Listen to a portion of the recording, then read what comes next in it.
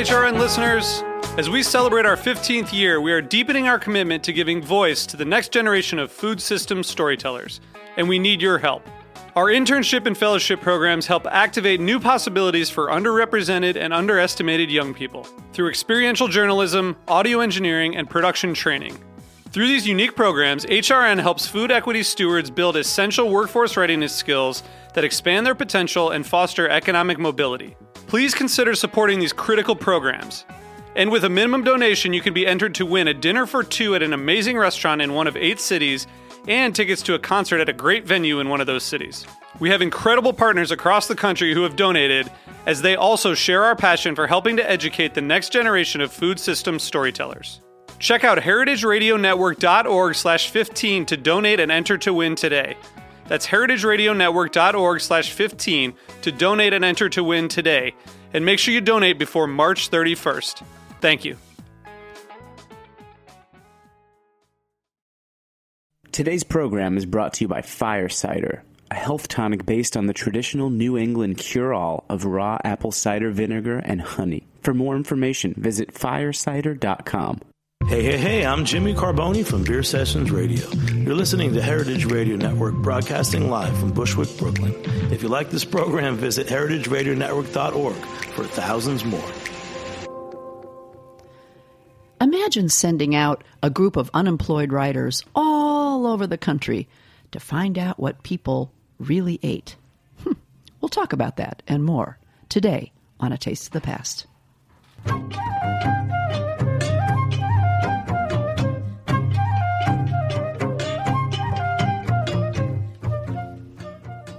Hi, and welcome to A Taste of the Past. I'm your host, Linda Palacio, here on this half-hour journey through culinary history. And there was a time in the Great Depression when there were a lot of people out of work, writers too, some of them known, some of them not so known. And they were employed by the government. But to do what? Well, today's guest is going to tell us all about what that was and more, and about a project that she's working on to try to recapture a lot of that work. My guest is Dr. Helen Veit.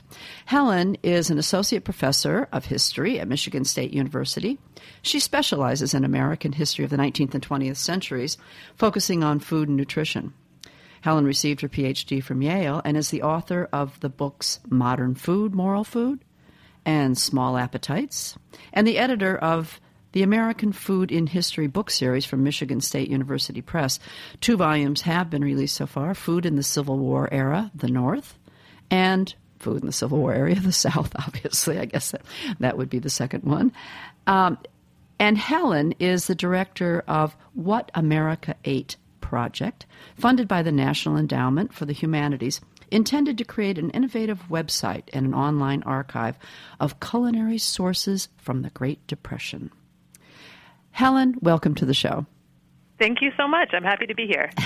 Now, I know that I didn't want to give away everything at the top of the show, but I know that a lot of the materials that you're using for this project are papers from the Depression era, the WPA America Eats program. That's right. But amongst other things as well. But most people have no idea what the America Eats project was, largely because it never came to fruition. Could you please explain to us exactly what that program was and what it aimed to achieve?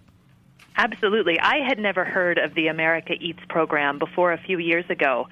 So what happened is that during the Depression, one of the jobs creation programs that the U.S. government had as part of the Works Progress Administration, the WPA, was a program they called the America Eats program. And what it was intended to do was to send formerly unemployed writers and a few photographers around the country to document regional American eating practices.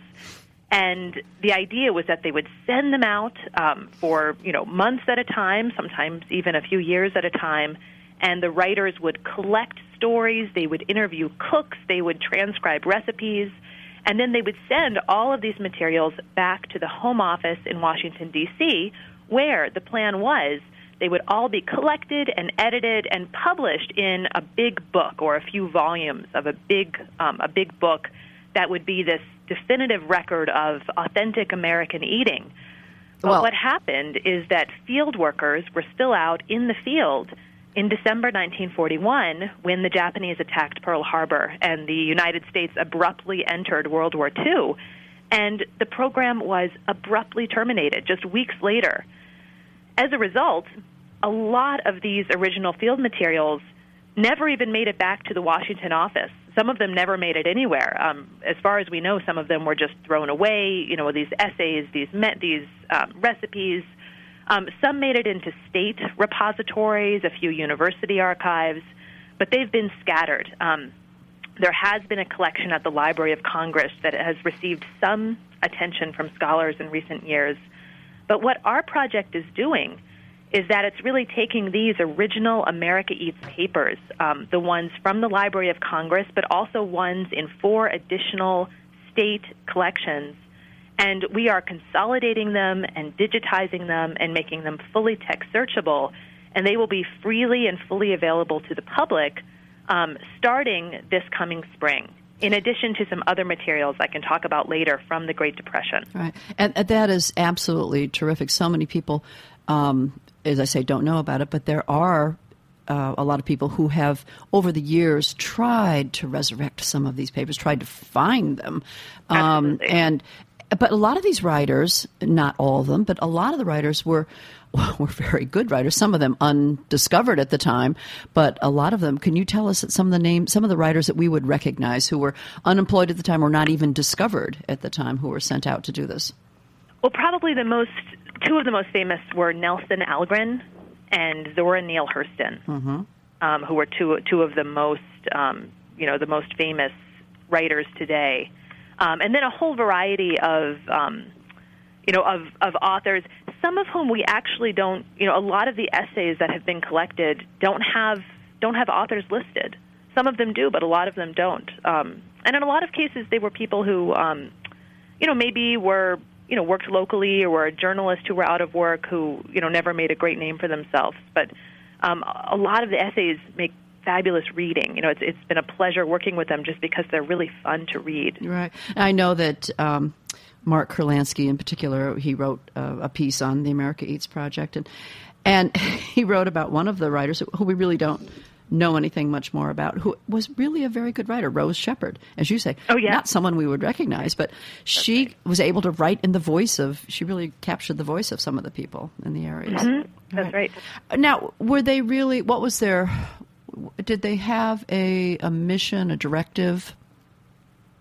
Well, interestingly, yes. So one of the things that our website will be stressing is the fact that you can't necessarily take all of these field workers at their word, because there was a real emphasis on wanting to capture what these Washington administrators perceived as authentic, true, timeless American cooking. And their goal was to preserve that in what they saw as the midst of kind of threatening changes, the industrialization of food, the growth of national supermarket chains, the increasing transportation of food all around the country, the potential death of regional cuisines. So administrators wanted to counteract these forces by preserving what they saw as these timeless recipes. The problem is that, as a scholar or as a historian who works on food, when you look closely, these recipes weren't timeless. Certainly they were really interesting rural recipes, some of them just fabulously kind of different from what we might eat today. Descriptions, I'm thinking, for example, of descriptions of a cowboy bread called a dough god, or, son of a gun stew eaten by ranchers, or, sea turtles that were eaten in Florida, all sorts of really interesting stuff. And these were foods that Americans really were eating. The problem is that when field workers were recording these recipes, they were looking very selectively. So they might have been talking about, the immigrant who was eating, the stewed, beaver tail, which some people were eating. but they weren't, talking about the person right next to them who was probably eating canned beans and biscuits made from a biscuit mix, which was equally common at this time period. So if you only were reading these sources, you would get a pretty skewed idea of what Americans in the Great Depression were eating. The focus was overwhelmingly on the rare, the regional, the quaint, and the vision was really a nostalgic vision. Mm-hmm. Which is interesting because you have all these different people, all with a very different style of writing, and so obviously you're going to get different voices representing their work. And I think I find it very interesting that it was a government project that basically was trying to reverse the fact that bad food was driving out good food and sort of, as you say, capturing the good food that was being made, the authentic food, and highlighting the fact that people should be eating real food. And here we are in 2015 doing, much the same thing. To me, that's one of the most powerful parts about this project is that there are so many parallels with how we're approaching food today. And our desire to return, as many people see it, to return to a past that was more authentic or, where food was less processed or less international, more local. And what's interesting is that today I think we might look to a time like the Depression and assume that food then was regional and real. But when you look closely, the people then were saying, food now is way too modern. We've got to look further back where these older food customs have been preserved. Mm-hmm, indeed. And you say that you did use some other materials that for your project is going to put this online and make it searchable. And it's not just papers from the America Eats project, but you're using some other materials as well, correct? That's right. So the America Eats papers are, I think, the heart of the online archive that we're creating, but there are two other really important kinds of materials that will also be on the website, the What America Ate website. One of those is a collection of about 200 community cookbooks. Those were those cookbooks you might think of, often they were spiral-bound and produced by small local organizations like maybe a PTA or a church group or a synagogue or a club, something like that, where they would take recipes that people in the community like to eat, and they published them locally. So we've got about 200 from the Great Depression, and they come from all over the country. We have about 45 states represented, including what was then the territory of Hawaii. And I think this is a really valuable kind of source because they tend to, really show what people were, definitely cooking. We have thousands and thousands and thousands of recipes in these 200 cookbooks, and they show, what people, maybe what they wanted their neighbors to think they were eating. But, for the most part, I think we can assume people were really cooking these recipes. Oh, absolutely. And I mean, and those community cookbooks, I think hopefully some still are thriving. There are small communities that are putting out these cookbooks.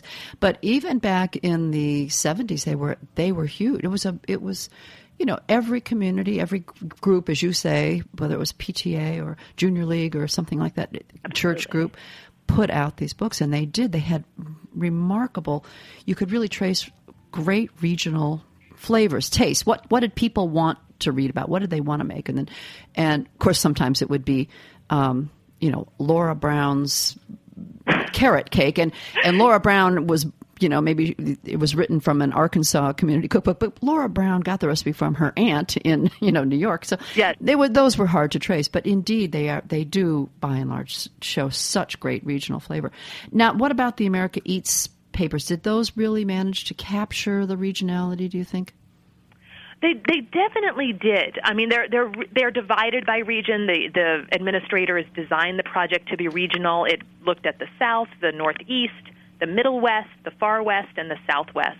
And region was really preeminent in how they approached how Americans were eating. But what's interesting is that again, it was fairly selective. So that while you might read these papers and see Northeasterners eating clam chowder and baked beans, and Southerners eating crackling cornbread and fried chicken and succotash.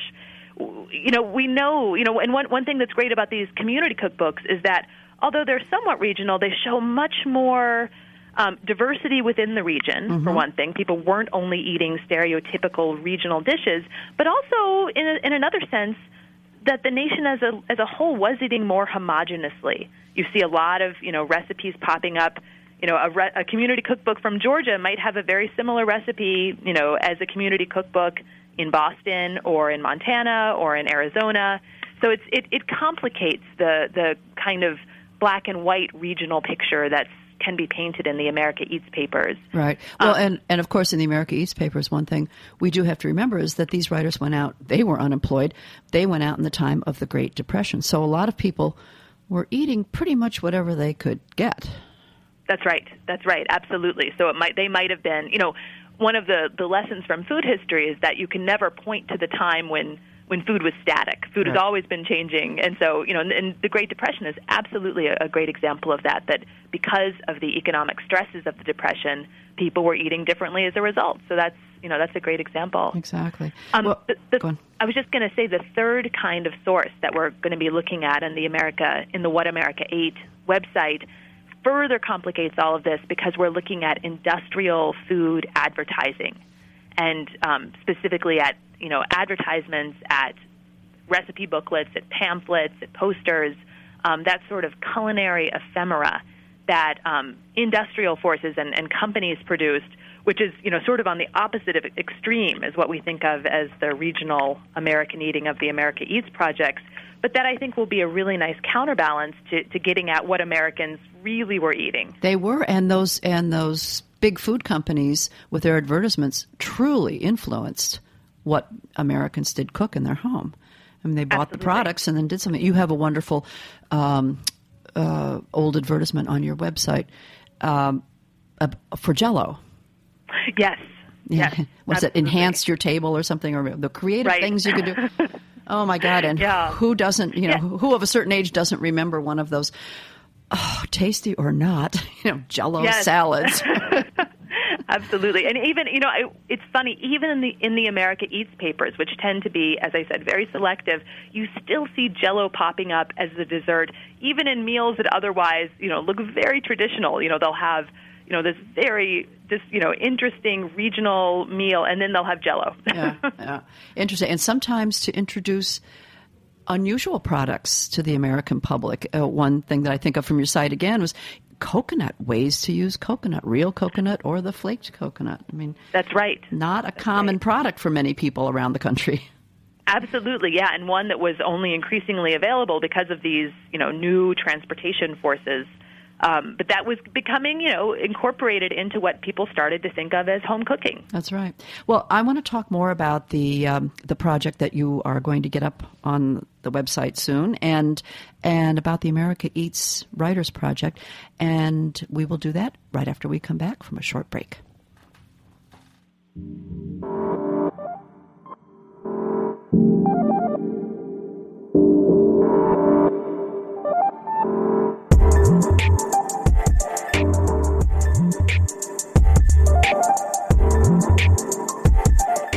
Today's program was brought to you by Fire Cider. Did your grandmother ever tell you to drink raw apple cider vinegar? It's good advice and more common than you may think. For generations of New Englanders, a tot of vinegar was a morning ritual. Taken daily, a tablespoon of unfiltered apple cider vinegar can help support immune function and digestive functions. To the base of certified organic apple cider vinegar, Fire Cider added whole, raw, certified organic oranges, lemons, onions, ginger, horseradish, habanero pepper, garlic, and turmeric. They let this mixture steep for 6 weeks at room temperature to preserve the living vinegar culture and delicate flavors of the ingredients. Lastly, they blend a generous helping of raw wildflower honey into the mix. The result is potent but balanced, offering layers of sweet, tart, and spice. Fire Cider tastes great on its own or as an addition to tea, juice, or salad. Fire Cider ships direct from their online store and is available at over 500 locations nationwide. Use their store locator to find one near you and ask for a free sample. For more information, visit firecider.com.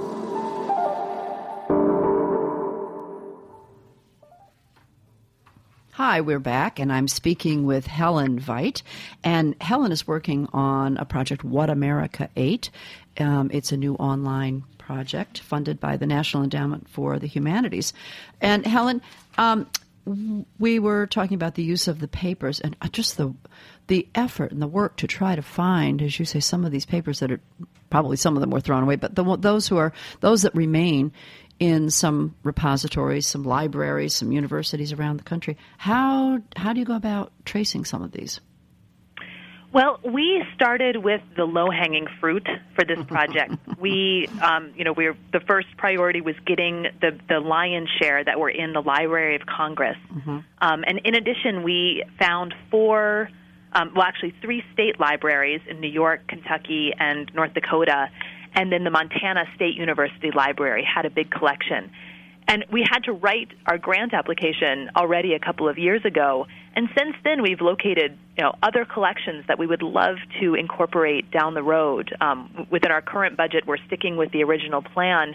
But in fact, I would, love to make a call. If anyone out there knows of other America Eats papers, we would love to hear about them, and we'd love to include them eventually. Indeed. Well, as I say, a couple of books have been published about the project, but again, it's always the same thing. They run up against this brick wall of not being able to access all the materials. They know there's so much out there.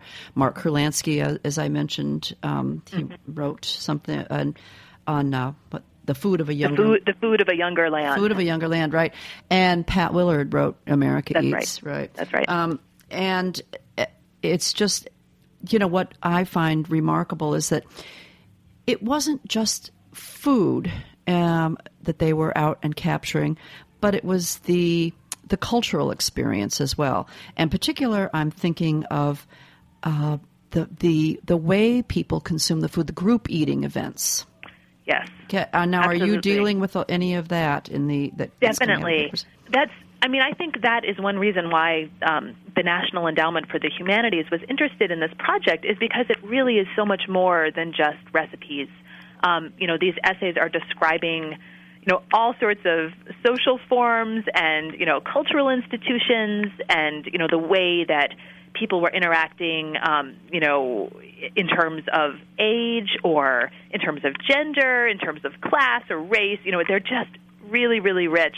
And group eating, as you mentioned, social occasions for eating were actually a major focus. That comes up over and over and over again in the America Eats papers, in part because administrators believed that it was in these group occasions, whether it was a church supper or a community picnic or a box supper or, the meal after a dance, they thought it was in these group gatherings that authentic American food was most likely to be preserved. They thought it was when people got together that they cooked traditional foods. And so they told the writers to go out and try to get invited to these group events. So you don't see many incidences of writers talking about, a solitary meal at home. Much more often they're visiting during the picnic or during the potluck. Right. And potlucks are a whole type of food gathering unto themselves. There you get people of, all walks of life and backgrounds bringing a favorite dish that they think they cook well to a group event, which I think is just fascinating. Yeah, that's great. And fairs and festivals, it used to be that a county fair or a state fair would have food of the region, but like today, it's just now big business. So you see, fried Oreos from coast to coast, right? That's right. That's right. So hopefully we will recapture some of those things that were lost. Were there any? You mentioned a couple things like, the stewed beaver tail, but were some what we would call heirloom recipes actually recorded and captured that might otherwise have been lost that you know of? I think so. It depends. Again, it's hard to say that this was a recipe that was, sort of unchanging and preserved for decades and decades. But certainly there are hundreds and hundreds of recipes that I had never heard of. Interesting ways of cooking food, whether it was, sourdough biscuits or, a special kind of, Brunswick stew that had to have squirrel meat. All sorts of really cool older recipes that absolutely, would have disappeared if not for this project, because no one had recorded them in print. They were, specifically seen as sort of low foods, foods that weren't fancy, that weren't company foods. And so people weren't writing them down. They weren't showing up in published cookbooks or in magazines. Right. And so I think that's going to be a great source for cooks, just people who, whether or not you're as interested in the history, they're I think, going to be really interesting meals to cook at home. Right. And that's something you brought up, a very interesting point, is that they were considered low food, something we shouldn't really bother ourselves with. If you're going to write a cookbook, you then, it should be something of exalted stature, right? You should be writing French cuisine or something fancy. And I think it was so prescient it's hard to believe that the WPA actually, thought of this, that we're going to lose the record of what people actually cooked and actually ate. And I just, I really encourage, more work and more on this project, and hope that this, when you get this online, that people will, will respond to it. Are you going to ask for people to, is there going to be a place for comments and additions? Absolutely. In fact, we are specifically going to be asking for help with the recipes. So one of the things we really want to do is we want to make it usable and accessible to cooks, as well as, scholars, I think, are going to have a field day, and that's great. But we really also want people to be making these older recipes, and we're going to actually invite people and ask them if they would help us transcribe them and do things like flagging ingredients to make it more searchable and more usable by future visitors to the website. So there'll be the opportunity to interact with the materials in a variety of different ways. Mm-hmm. I think what's very interesting to see, and will be interesting to read in some of the America Eats writings, is that they've, as I said earlier, they managed to capture the voice of and the personality of the people who were cooking these foods. And we lose a lot of that in cookbooks today, too. But the head notes and the comments on recipes are so important. Talk about how something looks in your own voice, and the way that people would cook at that time, and with a little bit of their own, if you will, accent. I wish there were more. They did do some recordings, didn't they? They in fact, they had some plans for, I think, some radio broadcasts at one point. Yes, we are unfortunately not including any sound recordings on the website in this version, but that would be another great way to get at it. Do I see a project for myself in here? Yeah. Right. There were some photographers who were sent around as well. There were a lot of photographs of this project, were there not? There are a handful. We only have a couple of dozen actually that we're including in this project, because that's all that the Library of Congress currently has. But that's another thing we would love to include more of. Well, I did see somewhere online that there was a YouTube presentation on depression cooking. I don't know whether that was anything that was from America Eats or not, but some 94-year-old grandmother. Yes. Yeah, Clara, I think her name is. Yeah, I've seen that as well. That's really interesting. I don't think it's related to America Eats, but it's a great thing in its own right. Yeah, I mean, these oral histories have become a very popular way of recording, what went on in different times. Not food, not relegated only to food, but oral histories are so valuable because you do, as I say, you record so much about the culture, about a person's life, and of course we all have to eat, so someone has to cook, right? And food is a big part of it. Well, Helen, thank you so much for sharing your time about this project, and I want to remind our listeners what it is again. Can you give us the exact website? Well, your website is HelenVeit, VEIT.com. Yes. And that talks about it. But what will the site be called? Does it have an official name? Yep. It is going to be whatamericaate.org. And it's going to launch this coming spring. It's not up yet, but it will be up in spring 2016.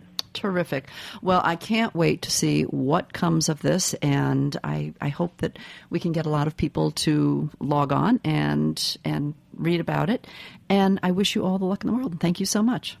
Thank you so much for having me. All right. And thanks again for listening. This has been A Taste of the Past, and I'm your host, Linda Palacio.